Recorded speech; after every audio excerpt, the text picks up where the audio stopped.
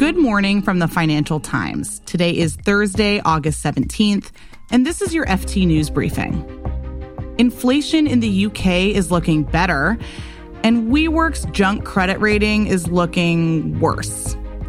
Plus, a series of missed payments is causing anxiety about China's real estate sector. If the real estate sector is failing, what are the spillover effects of that on other areas of the Chinese economy and the Chinese financial system? I'm Sonia Hudson in for Mark Filipino, and here's the news you need to start your day.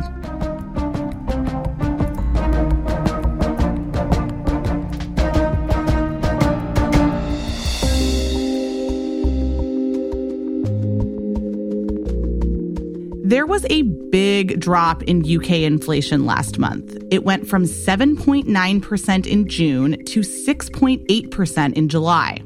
That was thanks to lower gas and electricity costs. But if you strip out volatile energy and food prices, core inflation still looks pretty concerning. Chris Giles is the FT's economics editor, and he joins me now to discuss. Hey, Chris. Hey. So, Chris, this headline inflation number is good news for the country, but it's also good news for Prime Minister Rishi Sunak, who has promised that inflation is going to fall to 5.3% by the end of the year. What are the chances that he can actually meet that target? He can certainly meet it, but it's not looking entirely definite at the moment, I think, is what we can say. There was a big fall, as you said, that was almost all about lower energy prices.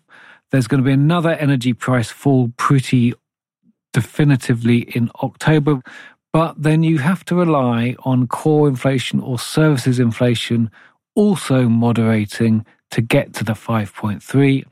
And that is not looking so definite because at the moment we're seeing pretty chunky monthly increases in both core inflation and services inflation. And if that continues, he won't make it. Do we have a sense of why core inflation is staying so elevated? Yeah, well, ultimately, the UK, more than the Eurozone and significantly more than the US, still has a hot labour market. So wages are going up, then companies feel they have to get higher revenues to pay those wages, they increase their prices, and that sort of feedback loop, and we haven't broken that yet, and the economy's not been weak enough to force that to be broken, and it might therefore mean the Bank of England has to, unfortunately, make it weak enough so that that inflationary impulse breaks. Yeah, tell me a little bit more about what this means for the Bank of England.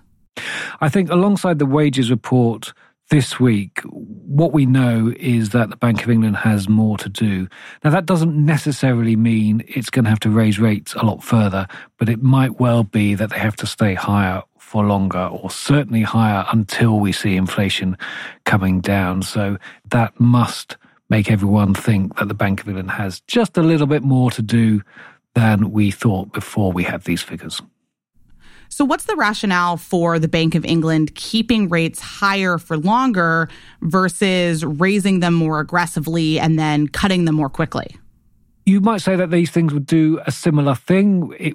The interest rates are now, as the bank noted, in restrictive territory, so they are bearing down on the economy, bearing down on spending, on demand. And so it's really a question of whether the bank thinks it needs to go harder earlier and sort of get some more, as it were, pain into the system, or whether it can afford to wait for longer. I think some people on the bank's Monetary Policy Committee would minimise the risks of a policy error of doing too much and seeing something snap in the economy, because that's clearly a risk. It's not necessarily a high risk, but you might want to think that now you have got interest rates to a level where you're pretty sure they are bearing down on economic demand, spending, and ultimately inflation, that you could just sit there for a little bit. Chris Giles is the FT's economics editor. Thanks, Chris. Thank you.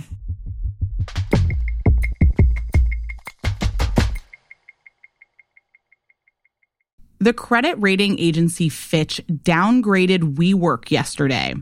The U.S. office space company's rating is now even further in junk territory. Fitch said the change was because of worse than expected second quarter earnings. It also pointed to the replacement of several board members with people who have backgrounds in restructuring. WeWork warned last week that there was, quote, substantial doubt that it would be able to stay in business. Quite a fall from grace for a company that was once valued at $47 billion. It's now worth just $350 million.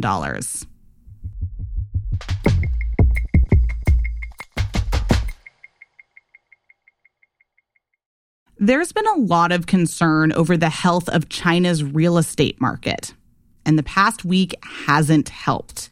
2 major companies have missed payments. Here to talk with us about the situation is Tom Hale. He's the FT's Shanghai correspondent. Hey, Tom. Hi there. So, Tom, what's going on? So the story in China's real estate market right now, and in fact, across the whole of the economy really, is the problem of missed payments. We had missed payments on international bonds from Country Garden, which is the biggest private developer in China, last week. And this week, they've had to suspend trading on at least 10 of their bonds because their situation is so bad. They're really fighting for their survival. Perhaps more significantly, we've also had a growing crisis emerge around a company called Zhongzhe, which is not a real estate company in and of itself. It's a wealth management company. A part of this group failed to make payments on trust products to companies. And that has really sent waves of anxiety through China over one very simple question, which is, if the real estate sector is failing, what are the spillover effects of that on other areas of the Chinese economy and the Chinese financial system? Zhongzhe, as a major financial conglomerate in China that's running into very significant difficulties right now, is potentially only the tip of the iceberg. How exposed is Zhongzhe to the real estate sector? Well, that's the crucial question, and that's the question everyone in China is asking. The actual exact nature of a company like Zhongzhe's exposure to real estate is very difficult to ascertain because we're dealing with a very opaque industry, essentially. The only thing I think we can be very certain of is that real estate in China for the last 2 to 3 decades has been the core driver of household investment. And that's one reason why Zhongzhe this week has become this kind of flashpoint that everyone's frantically talking about. Because the fact that we can't be certain what's going on with it is really the core of the problem for investors in China right now. Tom, how has the government reacted? It's difficult to say what the government's stance is, and they haven't made any very clear statements on either situation. In the case of Country Garden, the government has not yet bailed out any property developers who have failed. So that's a big question mark over coming weeks. In the case of Zhongzhe, we don't know yet really what the government's response is to this situation, whether they're going to stick to their previous approach and allow this crisis to unfold, or whether they're going to change their mind and embark on what would surely be one of the costliest and most dramatic bailouts in history of the country if they do go ahead with it. Tom Hale is the FT's Shanghai correspondent. Thanks, Tom. Thank you. You can read more on all these stories at ft.com for free when you click the links in our show notes. This has been your daily FT News Briefing. Make sure you check back tomorrow for the latest business news.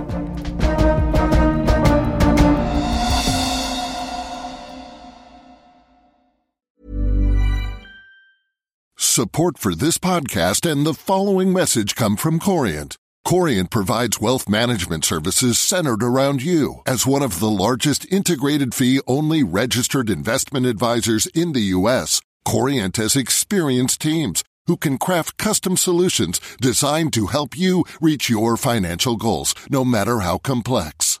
Real wealth requires real solutions. Connect with a wealth advisor today at Corient.com. That's Corient.com. Hi, this is Janice Torres from Yo Quiero Dinero. From a local business to a global corporation, partnering with Bank of America gives your operation access to exclusive digital tools, award-winning insights, and business solutions so powerful you'll make every move matter. Visit bankofamerica.com/banking for business to learn more. What would you like the power to do? Bank of America, N.A., copyright 2024.